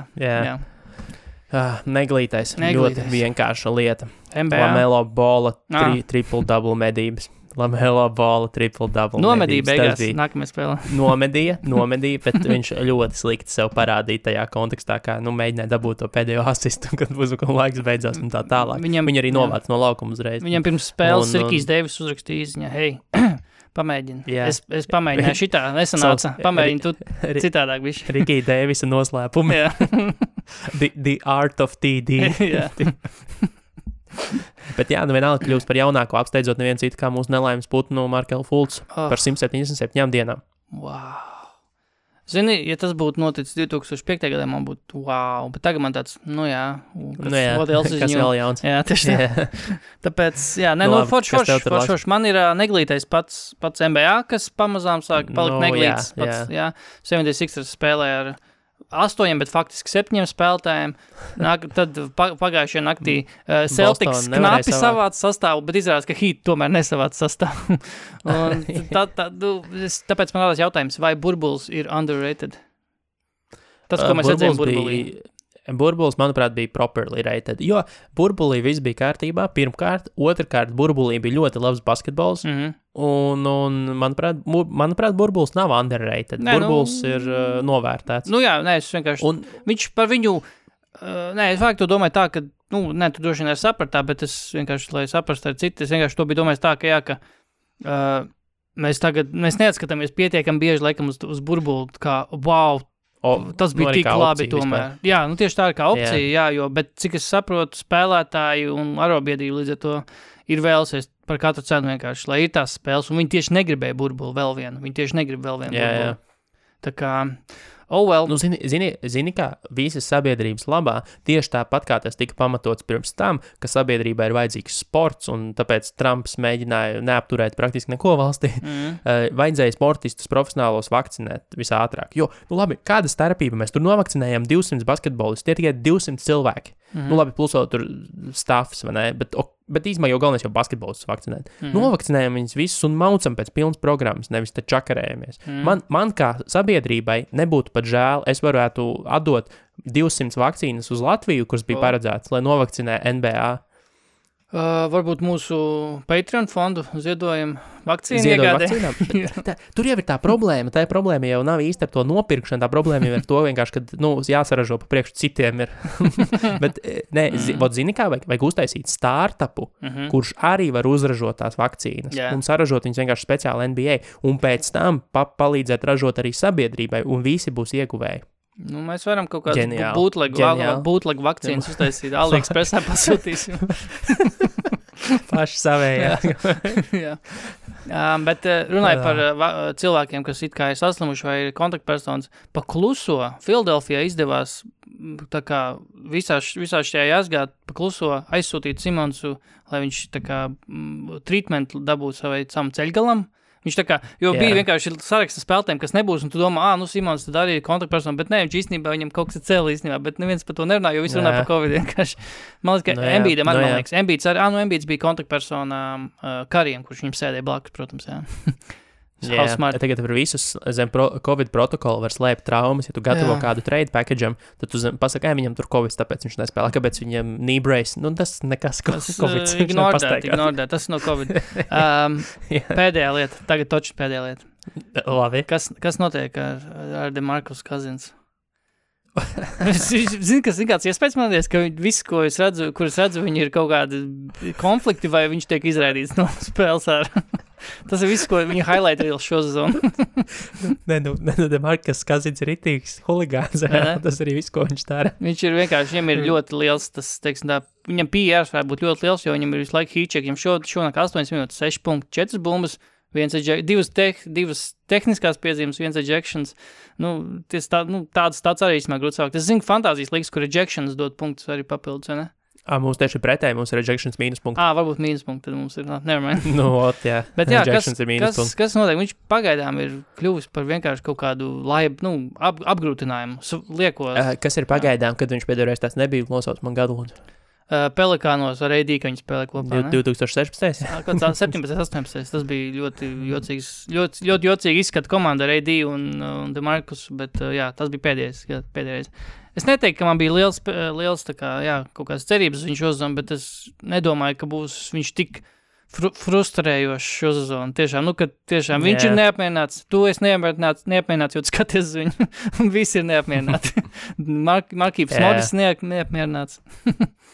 Bet tā komanda tur ir kaut kāda dīvaina. Viņi kaut kā dīvaini nevar saspēlēties. Bet starp citu, mēs tur runājām par to, kāpēc Hardenam ir mazāki stati, tāpēc, ka viņi tiešām ir praktiski, labi, priekš viņu standartiem dramatiski pamainījuši spēles stilu, viņi tiešām daudz vairāk izspēlē pick and rolls, kas nav daudz, kopumā vienalga, bet priekš viņiem tas ir ļoti daudz, un līdz ar to Hardens mazāk iet cauri, vairāk atstāja šo darbiņu Woodsam, kurš cerams, es neesmu godīgi sakot pēdējās spēles pat redzējis, un iespējams viņš ir kļuvis labāks, bet pirmajās spēlēs viņam bija ļoti švaks, viņš tā kā nevarēja to bumbu savākt, viņš uzliek aizsegu, iet iekšā, un tad viņam pēc tam vienmēr bija problēmas to bumbu apstrādāt. Viņš viņu noķer, bet viņš nevar viņu apstrādāt un normāli tikt uz lejupu, bet tagad laikam ir bišķi labāk jau kļuvis, un tas ir tāpēc, ka pēc Hardenam nav tādu statu, kā bija kādreiz, jo viņi vienkārši pilnīgi citādi basketbola spēle šobrīd. Tas, ko arī mūsu mīļais Kevins O'Connors minēja tajā rakstā, komanda vienkārši kustās vairāk. Un līdz ar to spēles stils ir dažādākas izspēles šobrīd, jo pagājušajā sezonā tādu vienkārši nebija, tādas bija divas, tādas bija Hardens dribble, un tad bija otra bija Westbrooks, kurš vienkārši izskrien cauri visiem. Drive, dribble. Labi, vai zināji, kā pavisam īsti? Jā, man ir par sodiņiem. Vai zināji, ka Kairijs ir iemesis 22 no 22 sodiņiem? Šo zonu, jā? Nē, nezināju, paldies. Tas ir labs stāsts, bet par sodiņiem cits stāsts. Un tas tāds jautājums filozofisks, atgriežoties pie Phoenixas spēles. Vai Devins Bookers nav pārāk soft, lai būtu pirmā zvaigzne savā komandā? Tādā izpratnē, ka viņam nav tas killer gēns iekšā, manuprāt. Viņam bišķiņ trūkst, jo tad, kad liekas, kad spēle ir jāpārņem, tad viņš nav tas spēlētājs, kuram man man gribētos, lai viņš tas ir, bet viņš nav tas spēlētājs, kuram atdod bumbu un, tagad izveido, jo viņš ir tāds, kaut ko tur, citreiz tā kā citreiz tomēr Chris Paul ņem tu labāk un iedod man piespēlīt, un tad es varbūt uzmetīšu. Un es paskatījos, ka viņš vispār Phoenix kā komanda diezgan pārsteidzoši met sodus gandrīz vismazāk līgā, viņiem ir 18,3 tikai vidēji spēlē, viņi izmet paši 29. vietu, un Bookeram vidēji spēlē ir vismazāk kopš viņa pirmā, kopš rookie gada, kad viņam bija 3,4 vidēji spēlē, tagad viņam ir 5,4, un tas ir otrreiz mazākais rezultāts viņa karjerā, un baigi daudz pārgājuši uz tālmetieniem, un ciešās spēlēs to baigi var sākt just. Tad, kad viss iet pēc plāna un kā pa sviestu, tad viss ir kārtībā. Bet tad, kad tev ir ciešas galotnes, un tad tu īsti nezini, pie kā likties, un tad labi, ka tev ir Chris Pauls, kurš var aiziet no elkonīša iemest ar 100% precizitāti tos savus metienus pāri jebkuram. Bet Bookeram, manuprāt, pietrūks killer gēna, lai viņš būtu tā frančīzes superzvaigzne. Vismaz man tāda sajūta ir. Paldies. Tagad zināšu, vai tagad zināšu, vai zināju, kā? Pavērot. Man ir runājot par... nerunājot par to. Runājot par precizitātēm un metieniem. Vai tu zini, kurš spēlētājs ir izpildījis pēdējo 3 gadu laikā metienus no vistuvākās distances? Kura metieni ir bijuši no vistuvākās distances? Kopumā? Jā, kur metieni izvērtēt visus viņa metienus, viņam vidēji sanāk vistuvākie metienu grozam. Vistuvākā metieni. DeAndre Jordans? Ben Simmons. DeAndre tur nekvalificējas, vai kā, jo es nevaru izdomāt, kā viņš var vēl tālākus metienus, nekā Ben Simmons izpildīt? Nezinu.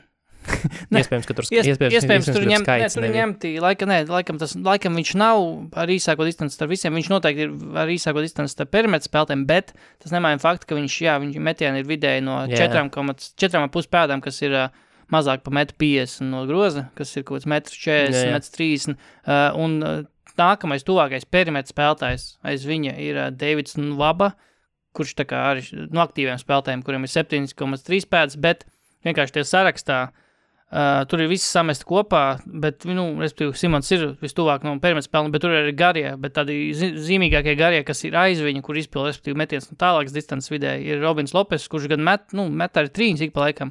Viņam ir 6 pēdas, 6,27 pēdas. Bobanam ir 5,3 pēdas no groza metiena vidēji. Nerlandsam Noēlam. Bobans jau pietiekami daudz trīņu. No visiem saviem metieniem viņš pietiekami daudz trīņu. Viņš jau vienkārši paņem bumbu rokās un vienkārši kaut vai no sodiņu var tā kā... Viņš vienkārši ieliek. Viņš Bobans nemaz no tuvākas distances nevar iemest, jo viņam tad pa tuvu ir, viņš nevar roku tā izlocīt, lai ielikt. Viņam vajag likt no tālākas distances. Bet spēlētājs, kas tev varbūt pārsteigs, ka viņš arī met tālāk bišķiņ par Simons, ir Hasans Whitesides met 4,99 pēc no groza vidēji.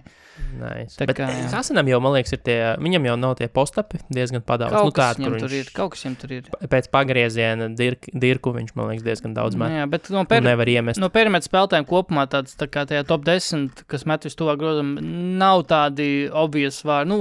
Ja Morants 9. vietā, viņa metiena vidēji 9,4. Viņam, man liekas, es nezinu, vai viņš joprojām pirmais, bet viņš viens no tiem, kas met svēku punktus sodu laukumā. Pagājušā gada februārī Russells Westbrooks noteikti tāds bija, jo Russellam Westbrookam bija Simons shotcharts pagājušā gada februārī. Es tieši to pētīju.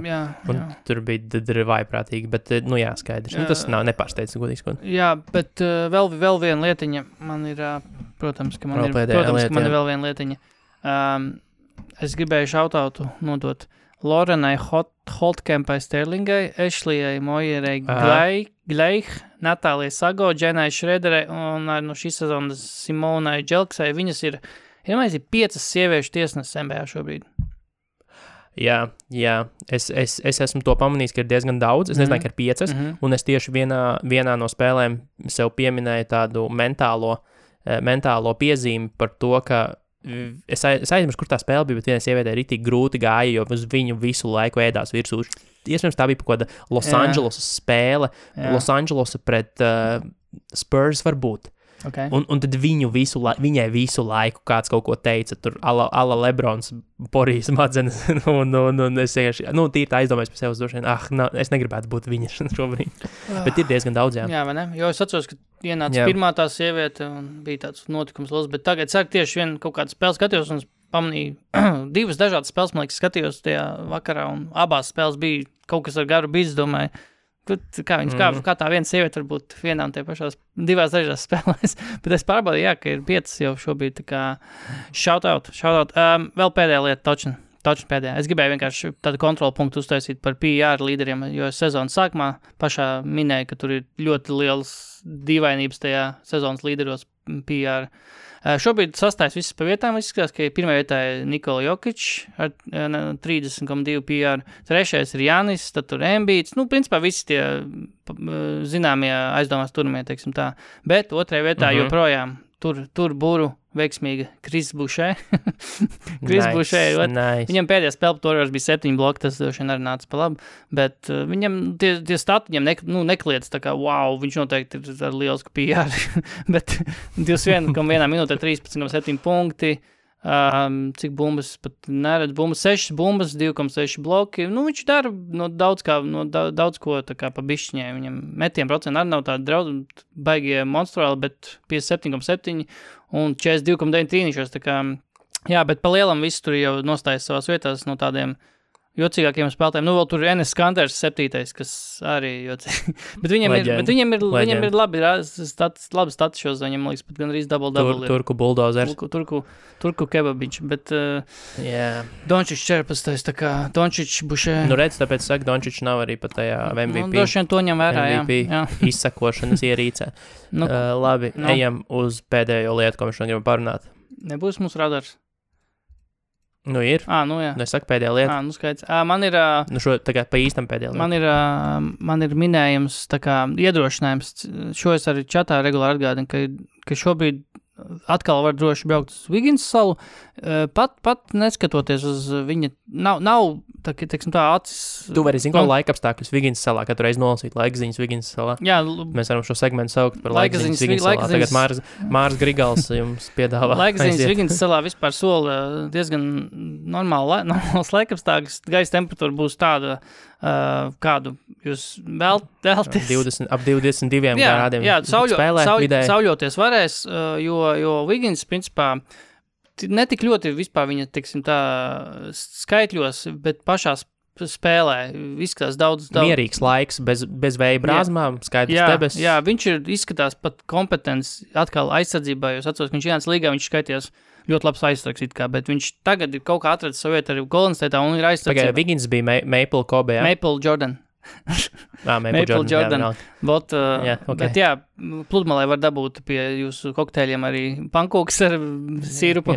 Kļauju sīrupu. Bet jā, kādā ziņā pati spēle vizuāli izskatās daudz sakarīgāk šobrīd Wigginsam un statu var neaizpūtīs tev prom, jā. Janvārī, piemēram, ir 17 punkti un 3 bumbas un 3 piespēles. Procenti ir ar tādi tur līgas vidējais aptuveni izskatās, ka 48 no spēles, 35 no 3, bet vienkārši izskatās, ka spēlēs, kuram var pajauties, ir stulbas epizodes, pašajā pēdējā spēlē pret Toronto bija, ka viņš neskapēc izdomāja, ka viņš ir Stefs Karijs un viņš taisīja step back 3, vienkārši 1-1. Tāpēc, ka viņš iemet pret Paul George vienā. Jā, sakāp galvā. Visiem sakāp parasti pēc Paul George. Paul George no objektīvs rādītājs, kuram iemest pāri.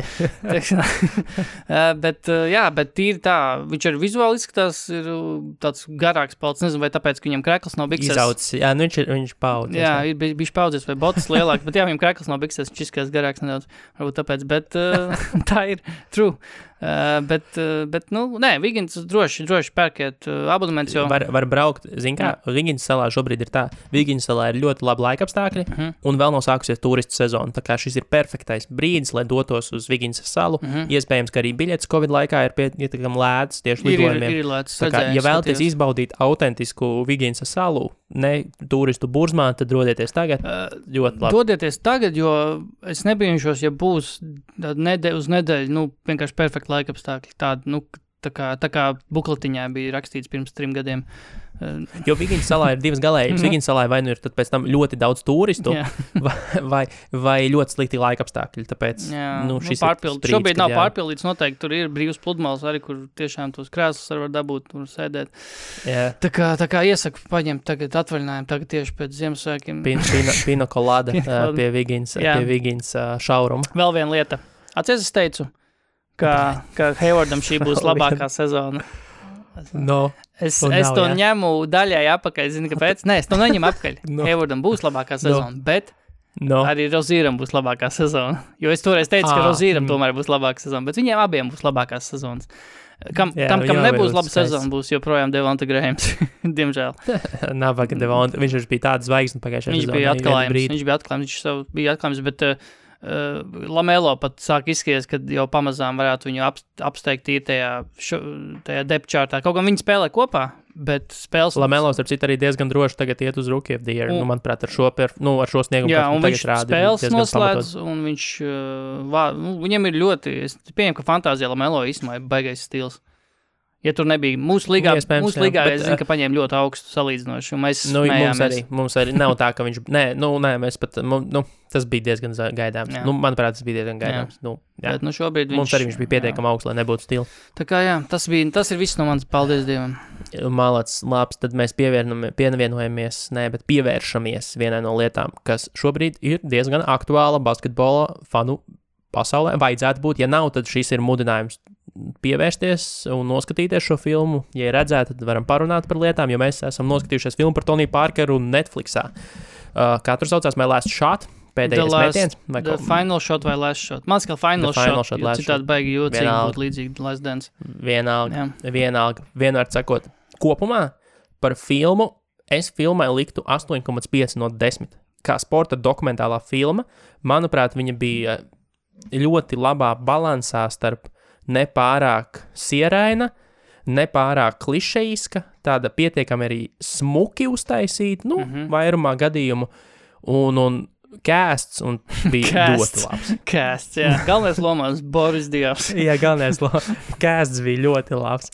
Bet es domāju, ka man ir vairāk jautājumu, man ir kaut kādi pat 7 vai 8 jautājumi par plotu neatstāstīsim, plots ir jānoskatās pašiem, bet parunājam par niansēm, kas ir redzētas filmā, un man ir diezgan chronoloģiskā secībā viss, tā kā es nezinu, kā tev ir. Man ir vienkārši daži punkti, jo es vienkārši to filmu noskatījos, un man vēl svaigi atmiņā, tāpēc droši vien. Bet es noteikti neliku tik augstu, es arī neliku tik augstu, jo es viņu ieliku Letterboxdā, bet es viņu ieliku 3 no 5 zvaigznēm. Pirmkārt, es līdz galam, arī pirms filmas noskatīšanas, es nesapratu, ko no Tonija Parkera es tā kā... Kas būs tas jaunais, ko es dzirdēšu, kas nav tā kā zināms par Toniju Parkeru, jo Tonijs Parkers man šķita, ka ir tāds tā kā spēlētājs, par kuru es lielākoties, un arī publika par palielam zinu visu, es nezināju, vienīgais, principā, ko es nezināju, kas parādījās filmā, bija, ka, es pat nezinu, godīgi sakot, man nebija tādas nekāda, tā kā man nešķita, ka tas stāsts par Toniju Parkeru ir kaut kas, kas prasa filmu, godīgi sakot, tāpēc man likās, ka tas ir tāds vanity projekts, man nedaudz likās tomēr, jo Netflix uzmeta varbūt nedaudz viņam naudu, un, tas mans viedoklis, bet tīri tā, jā, no tāda production, tādas value, protams, filma bija ļoti kvalitīvi uztaisīta, un nebija, jā, tādu sierainu momentu tas gan, bet nav man tāds viennozīmīgi, tā kā es noteikti neceļu ļoti tā kā augstu pagaidām vēl tā kārtīgi nesagremot šo filmu. Man nebija, es laikam gaidīju, es laikam cerēju, vai vismaz es necerēju, es vienkārši varbūt gribētu, ka ir kaut kas tāds, ir interesants stāsts, tā kā, es nezinu, varbūt grāmatā ir daudz plašāk tas pastāstīts, bet no filmas es negūvu tādu, kādā tā filmas uztaisīšana, tas stāsts man nelišķi tik attaisno filmas eksistenci, godīgi sakot. Bet, zin kā, es nepiekrītu, tāpēc, ka, manuprāt, tāpēc, ka to jau var teikt jebkurš un par jebkuru filmu, tad, kad tu kaut ko zini par kādu daudz, un tad tu zini, un tad tev filma jau neko jaunu neuztaisīs. Un viņš ir pietiekami sens, spēlētājs, par kuru jau kaut ko nezināt, ir, baigi ekskluzīvā informācija. Bet, tu gribi teikt, ka tu par Michael Jordanu kaut ko uzzināji The Last Dance'ā jaunu? Jā. Nē, tas vienkārši viss tie aizkulisši stāsti bija ļoti interesanti. Viss tas un vispār uzzināt kaut ko vajag par Jordanu. Jordans bija, man šķita ļoti tāda, noslēgta personība un tu redzi viņu tur salūzjam tur kameras priekšā, tas ir spēcīgi, bet pa Parkeru vienkārši varbūt tas nav tas magnitūds tik liels tam spēlētājam, tāpēc varbūt man nešķiet, jā. Nu tas arī, bet jā, es nezinu, man likās diezgan, labi, man Tonijs Parkers ir mīļš spēlētājs, bet tur bija nianses, kas man patika, kas man lika domāt, jo man nevis vairāk par tiem faktiem, ko tur teica, viņš tur gāja to darīja, šito darīja. Pirmais francūzs, tas un tas, tas viss. Bet tīri tas, kā tu no tām, ko tu aizgūsti, tās cilvēka emocijas un attiecības, kas tur veidojās. Nu jā, tas un, jā. Labi, pirmais, Tonija mājas San Antonio. Jesus. tas ir kaut kas, ko es sev būvētu, ja man būtu nenormāli daudz naudas. Tur bija viss, tur bija ūdens atraktīva parks, tur bija viņam privātais basketbola laukums izskatījās kā vesela skola. Jā. Uzbūvēta. Trofeja istaba. Trofeja istaba ar pirkstu nospiedumu lasītāju un tā tālāk. Labi, tas sūds, bet ejam tālāk. Tims Dankans. Es nezināju, ka Tims Dankans ir tāds nejaucens. Tas man bija pārsteigums. Viņš reāli sākumā bija ļoti latviski kā noraidošs pret Toniju Parkeru un viņa ienākšanu komandā.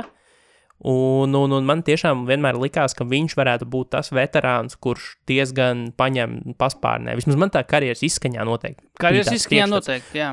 Jā. Un man bija mazliet pārsteigums par to, ka viņš ienāca komandā un visiem bija tāds, kas tu tāds, mēs nerunāsim ar tevi bez mazvai.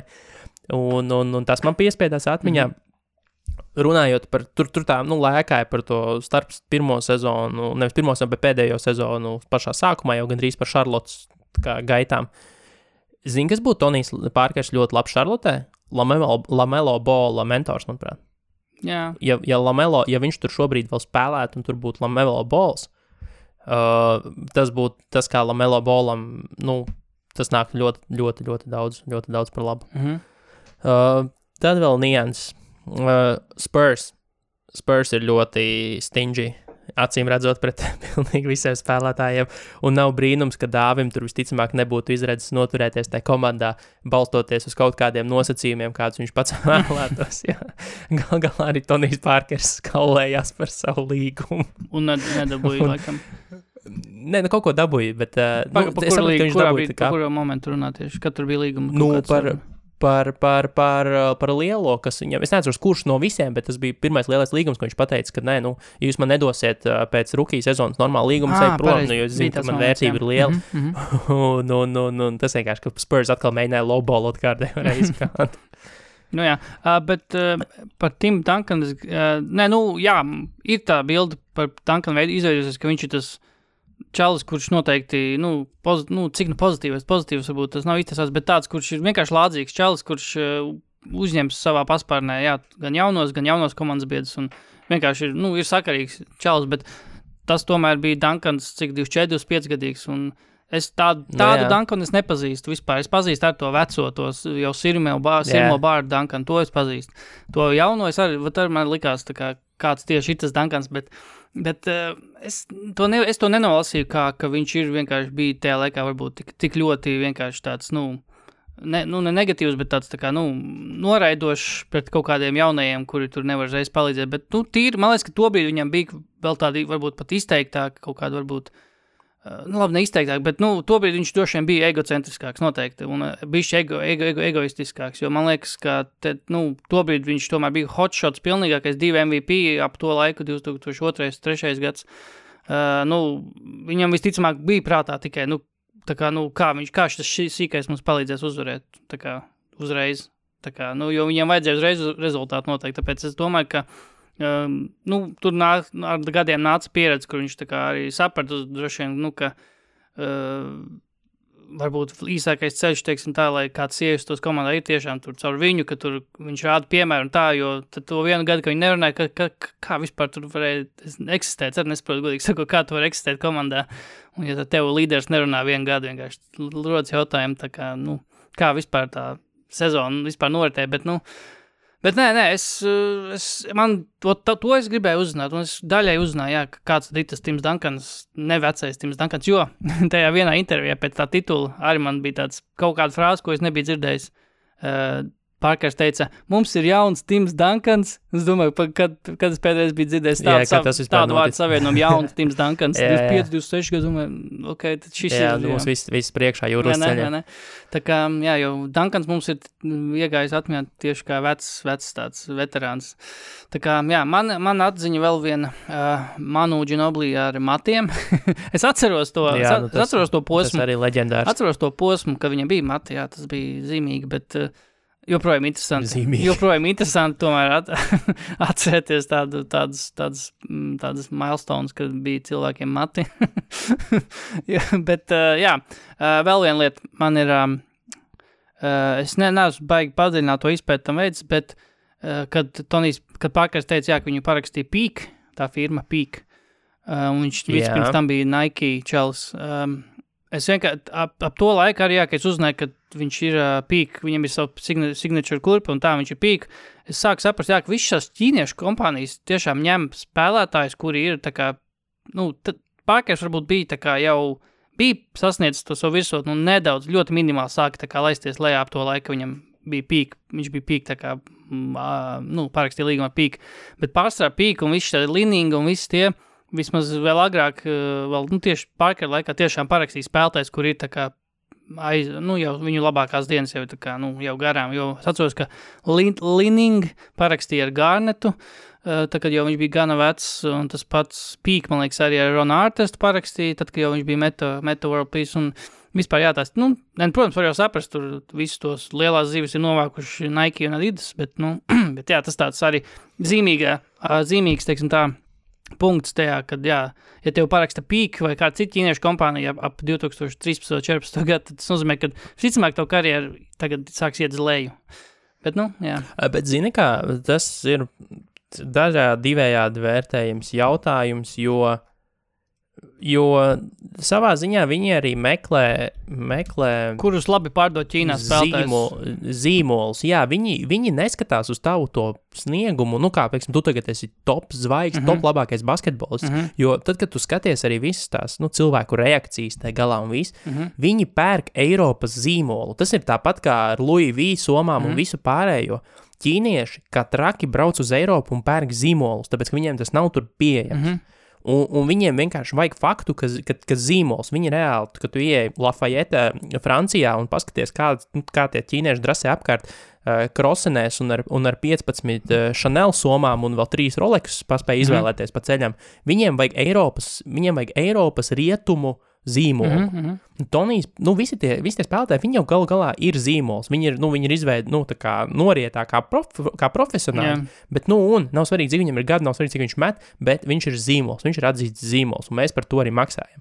Mēs nemaksājam tur par viņa sniegumu basketbola laukumā pa lielam. Un tiem arī, tur, es nedomāju, ka tur visiem, spriežot pēc tiem cilvēkiem, kādi tur ir, es nedomāju, ka viņi pat zina, cik Tonijs Parkers karjerā vidēji punktus met. Es domāju, ka viņi tas neinteresē. Viņiem ir Eiropas, Ziemeļamerikas zvaigzne atbraukusi un pārdod kurpes un mums šādas vajag. Jā, taisnība. Man ir vēl... Vai tu zināji, ka Tonija pilnais vārds ir Williams Antonijs Parkers? Tu esi kādreiz dzirdējis, ka kāds viņu sauc pa Billu Parkeru? Billu Parkeru. bet jā, tas, ka viņš ir dzimis Beļģijā, to es zināju, bet es nesapratu. Es arī visusticamākajā avotā Wikipēdiešu, un es negūvu tā kā apstiprinājumu par šo jautājumu, bet viņa māte ir Nīderlandiete, piedzima Beļģijā, un tētis ir amerikāns, bet viņš spēlēja Beļģijā, un tad kurā brīdī Francija tur ienāca tā kā viņa pārstāvniecība, ka viņš pārstāvis Franciju. Nē, tēvs jau, man liekas, spēlēja Francijā arī. Bet vēlāk droši vien tad, ja tā kā... Nē, man liekas, bet tajā filmā taču arī, man liekas, tajā vienā brīdī bija, kad viņi par Franciju runāja. Man liekas, ka viņš spēlēja arī Francijā noteikti. Viņš noteikti spēlēja Francijā. Visticamāk spēlēja, jā, bet, piedzima Beļģijā, un tas tad vienkārši mēģinās. Jo Wikipēdijā arī nebija nekas rakstīts par to, ka... bet jā, viņš kādā ziņā skolojās Francijā, tad tas droši vien ar to, jāizskaidro. Bet kādā ziņā... Jā, Tonijs Parkers, kas vēl man bija pierakstīts, pa kur man tie palika. Kas tev varbūt ir, jo man tādas... Man ir dafigā šūt. Man visi daudz runā par Toniju Parkeru, jau par gandrīz patentēto teardrop metienu. Jā, izmantoja arī, jā. Ja pasariņu, bet es teiktu, ka man kā minimums tikpat, manuprāt, zināms un tikpat izskatīgs un raksturīgs Parkeram ir spinmoves. Jo es, godīgi sakot, kad runa ir par spin move, man vienmēr prātā nāk Parkers momentāli. Jo tik daudz, cik Parkers viņš lietoja un cik smuki viņš viņus lietoja, viņam vienmēr sanāca. Mūsdienās tu tik bieži vairs neredz tādu to izspēli. Viņi ir tiešām reti izspēli, un Parkers to darīja ļoti bieži savā karjerā. Viņam tie metieni arī bieži bija tā, ka viņš skrien pilnā ātrumā, un pirmkārt viņš paspēja. Tas spinūs ir pēdējā brīdī, pirms viņš izmet grozu, respektīvi viņš pabeidz spinū un uzreiz ir metiens. Tas nav tā, kā viņš tur jau 3 punktu līnijas taisa spinū vai ko. Un viņam nekad nebija ar milzīgu lecienu. Viņš kaut kā, principā tā ļoti uz zemes paliekot, tik un tā dabūja vienmēr tos metienus, tā kā, uz grozu, teiksim tā. Jo lekt viņš baigi nelic nekad. Un to es arī abīju. Es atceros, ka viņš vienā gadā līgā bija, man liekas, ka precīzākais metienu izpildītājs līgā. Jo viņa metieni pārsvarā bija no groza apakšas pēc šiem pašiem spinūviem un teardropi un viss tas. Tā kā, jā. Tad vēl ir. Tad, kas man ir tāds arī retorisks dabas jautājums, vai mūsu lielās basketbola zvaigznes, kas jau praktiski liela daļa, varētu uzskatīt, ka KP jau ir nopelnījis vairāk nekā Parkers jebkad nopelnījis ar savā NBA karjeru, jo Parkeram bija kaut 160 miljonu totālais. Karjeras nopelnītais, ja? Jā. Dāvs Bartāns arī tam ļoti strauji tuvojas, vai mūsu NBA zvaigznes arī kaut ko vairāk par laukumiem pagalmos sāks Latvijā attīstīt. Jo, kas man ļoti patīk tajā filmā, tas, cik daudz viņš dara ārpus laukuma, cik daudz viņš tieši investē izglītībā, jo uzlikt laukumu ir jauki, forši mums ir grozi, var iet pamētāt, bet cik ļoti viņš liek uzsvaru uz to, ka ne visi kļūst par profesionāliem sportistiem, bet es jums caur sportu iedodu arī iespēju būt ļoti labiem cilvēkiem, ja jums nesanāk sportiskā karjera, izglītotiem un intelektuāliem cilvēkiem. Un tas ir kaut kas, ko tu nevari vispār nekādā veidā pavērst slikti, jā, bet, tur nav jā, bet, tas ir ļoti cienījama, atzīstama rīcība, ko, jo īpaši ņemot vērā to faktoru, ka viņš ir nācis no Francijas, ka tā Francija kā vieta, viņam ir paveicies, ka viņš nonāca tur, kur viņš nonāca, un tagad viņš grib atdot atpakaļ, lai vēl tādi cilvēki no turienes nāk ārā. Cits tās ir Amerikā. Tur vienalga, ka tā ir laba lieta, bet, cits tās ir būvēt skolas un tā tālāk Amerikā, bet šeit viņš veselu infrastruktūru valstī ceļ, veselu infrastruktūru vienpersonīgi ceļ valstī. Un jautājums, vai mēs piedzīvosim to, ka arī mūsu zvaigznes to darīs. Protams, vēl laiks ļoti daudz priekšā. Jautājums ir, vai mēs to redzēsim, tāpēc es saku, tas pagaidām tāds retorisks jautājums. Nebija Dāvim kaut kas ar Rujenu, kaut kādu skolu? Viņi atvēra to basketbolu skolu, jā, bet arī tas nav tāds infrastruktūras projekts. Tas ir basketbola skola, basketbola akadēmija. Es pat nezinu īsti, kā tas izpaužās galā, jo tas ir drīzāk tāda, Erasmus programmiņa, bet tas nav fundaments. Basketbola skola un pa vakariem. Bet tas ir jebkurā gadījumā. Tas jebkurā gadījumā ir labāk nekā jebkurš cits šobrīd ir izdarījis valstī. Jā. No mūsu lielajām zvaigznēm. Definitely. Tad man vēl ir ļoti būtisks jautājums. Kas tieši ir spēlētājiem mugursomā, ko viņi ņem līdzi pie François Hollande pieņemšanā? Kas ir tajās mugursomās iekšā? Liels fotokameras. Arī nezinu, vai kāds to varētu. Liels fotokameras. Bet 13. gadā jau nebija tik trakeri. Tas jau bija 13. gadā. Zini, kas varbūt arī? Varbūt tur ļoti saburzīti uzvalk vienkārši samest iekšā tādu. Žakets, vienkārši blazer Diavam tur. Diavam es zinu, kas espresso mašīna. Jā, skaidrs. Vīnčiks. Viņi smagloja vīnu iekšā, droši vien stabili. Bumbas varbūt. Tad man ir divi pēdējie lielie par Bostonu. Mums ir jāparunā par Bostonu. Par to atgadījumu, ka viņam jau tev cepurīt? Tas atgadījums ir sūds, bet Bostona ir tāda lošaras. Bostona reāli sev izčakarēja iespēju iegūt titulu. Ko viņi paņēma? 10 gadus ātrāk. Viņi Tim Duncan nepaņēma arī? Viņi pirmkārt paņēma tajā gadā Josefu Forti ar 21. numuru, nospēlēja 2 sezonas NBA. Kendriku Braunu nospēlēja 3 sezonas NBA. Joe Johnson, labi. Bet ne viņu komandā viņš tur bija labs. Tā kā, jā, tieši tā. Un tāpat laikā, 1., 2. gads, skaties, kas viņiem bija. Viņi tika konferences finālā. Viņu point guardi Kenijs Andersons, Eriks Striklens. 2002. 2003. gads, kad Tonijs Parkers stākot pamatsastāvā uzvarēja savu pirmo NBA titulu. Bostona tikmēr iekļuva konferences pusfinālā. Bilance gadā bija 53%, un pamats saspēles vadītāja un otrais rezervists uzreiz Tonijs Delks un J.R. Bremers. Tonijs Delks. Vienkārši. Kas pie vēlna Bostonu? Kas pie vēlna? Paga, viņiem varēja būt arī, tieši tagad bija intervija, taču arī ar Timu Duncanu, kurš arī teica, ka viņš domā, ka viņš uz Bostonu dosies. Bostonu nenodraftē ne Timu, ne Parkeru. Mazums varbūt ar Manu varēja, nezinu. Bet tieši tajā brīdī, labi, zin kā, ja tu patini visu apakaļ, tad visiem varēja kaut kur nočakarēties, bet tas, ka tu biji gandrīz jau paņēmis, un kontekstā ar to, ka tev bija Pauls Pierce, un tev point guard pozīcija, tev principā Jānis Blūms spēlēja, un tu nepaņēmi Toniju Parkeru. Bet ko? Kā tu izdomāji, ka tu viņu gandrīz paņemsi, bet tomēr mums ir viss kārtībā ar point guardiem? Jā, var paturēt es saprastu, ja tur tiešām būtu bijis, ja tur būtu bijis kompetents point guards otrā pusē, un ja viņiem nebūtu nekādu pretenziju vai tur uz uzvarām, tur respektīvi mēs esam rebuild modā, un mums ir vienalga, mēs ņemsim šito, ja mums tā vajag. Bet tev ir pilnīgākā miskaste point guardos, tu paņem kaut kādus džekus, kas nospēlē 2 sezonas un gūst mīdēji 1,2 punktu spēlē, un tu nepaņem saspēles vadītāju. Paga, bet Bostonā... Blakus Paulam Piersam. Viņiem bija 2 piki pēc kāds 10. un 11. Jā, un pēc tam vēl Kendricks Browns nav point guards, ja? Es pieņemu, ka...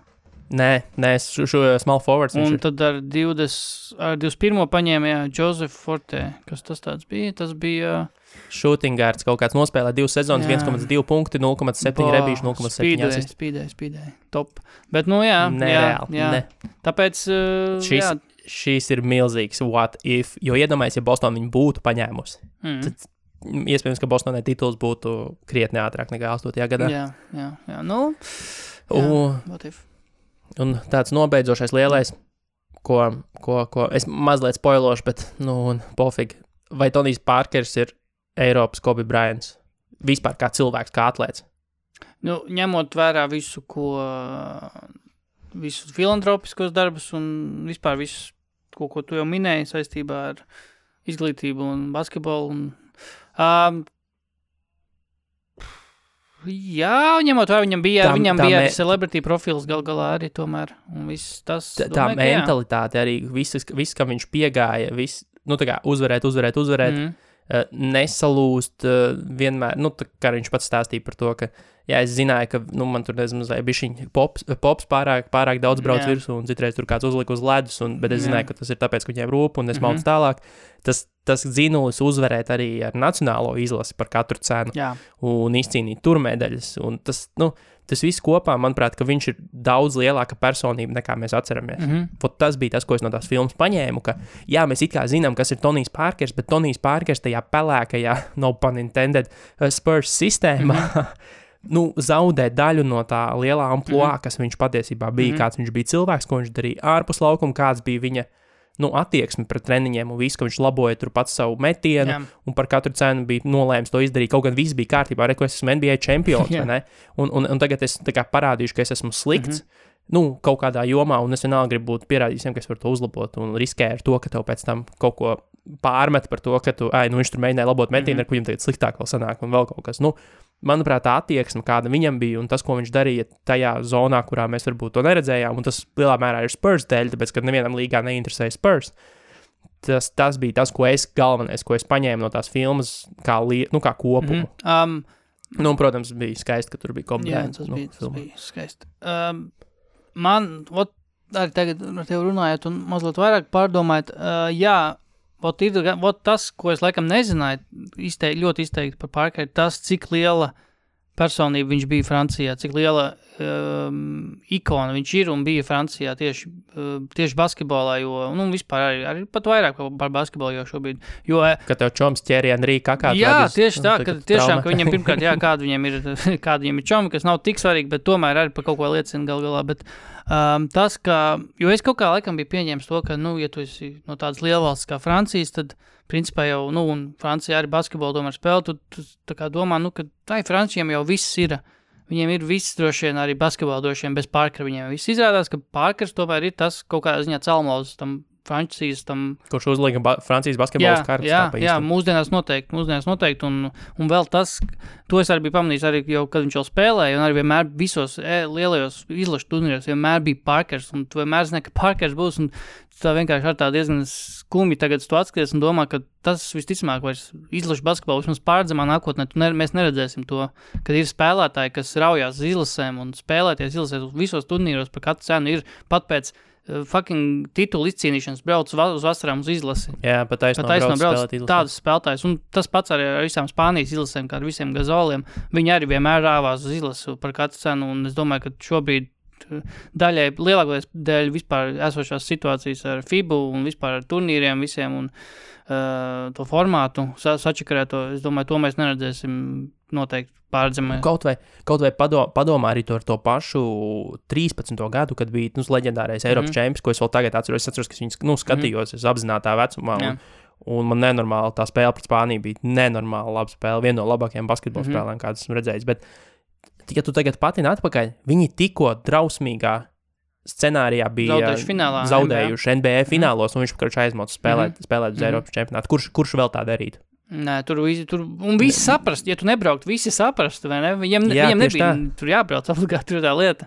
Bet viņš, kā viņš pats teica, viņa viens no mērķiem bija uzvarēt ar izlasu, un galā, un viņš, kam bija teicis, Gazolam bija teicis, jā, par to, ka viņš atdotu vienu no saviem tituliem, lai uzvarētu ar izlasu. Jā. Tieši tā. Jā. Nē, ja godīgi, tad laikam tas, es laikam pārfrāzēšu to, ko es teicu, man nevis tas, ka man likās, ka varbūt nav nekas, ko stāstīt, varbūt Parkam, bet varbūt es vienkārši biju pieredzis pie tā, tas lielākoties dēļ Jordan, un varbūt ir vēl kaut kāds dokumentāls films, ko es skatījos, nesam par tādām, vēl lielāku izmēra zvaigznēm un tā sportā, ne tikai basketbolā, bet laikam tas, ka, es vienkārši gaidīju to, vai biju pieredzināts pie tā, ka ir tas mērogs tai zvaigznei ir daudz lielāks. Un ka Parkers, tad domāju, Parkers, viņam vajag dokumentālu filmu, ka nešķita, ka tas varbūt ir tik liels cilvēks, bet kā pēc filmas noskatīšies, tomēr tap skaidrs, ka viņš ir liels cilvēks, ne tikai basketbolā. Bet tas... Viņam liela māja arī. Liela māja, liela slitkalniņa, bet... Augsts arī tramplīns, jo viņš nenormāli diezgan augstā klīnisko mākslīgā. Es tā, ka viņš lec, man bija bailes. Es domāju, cik dziļš ir tur iekšā ūdens, jo tur jau tāds lidojums ir, ka tur ritīgi dziļi jāiet iekšā. Bet citu pāris ziņas. Ir kaut kas oficiāli. Ir pārliecināti, ka James Hardens palikšot Houstonā, tā vismaz saka. Un tad vēl Skots Brooks esot diezgan smagi uz hot seat arī, kā te saka, raksta Bleacher Reports, bet jā. Tu vari tagad pateikt, ka tev bija oficiāls ziņas vēl pirms Šamsa par KP. Jo Šams ir uzrakstījis pirms 8 minūtēm, ka viņš spēlēs. Pasaka tagad, lai viss zina. Jā. Mēs zinājām to pirms tam jau. Es to zināju jau pa dienu. Jā. Nesaka no kurienes, bet tu zināji. Jā. Šams. Neko labi, Teo. Jā. Fire Šams. Taisam hashtag. Jā, hashtag Fire Šams. Labi, davai, Teo, beidzam, metam mieru. Noskatīties filmu, uzrakstiet čatiņā, ja nu kas. Jautājums, starp citu, var sūtīt. sauna.podcast@gmail.com mailbagā atsūtiet kaut ko. Es neesmu sen skatījies, varbūt tur jau kaut kas ir, bet atgādinu vēl. Tur Morits jau atsūtījis līgas pilnīgas pārbūves plānu droši vien jau. Nē, rekordies čatā jau raksta KP is back. Jā. Labi, neko, davai. Tiekamies nākamajā epizodē. Peace out!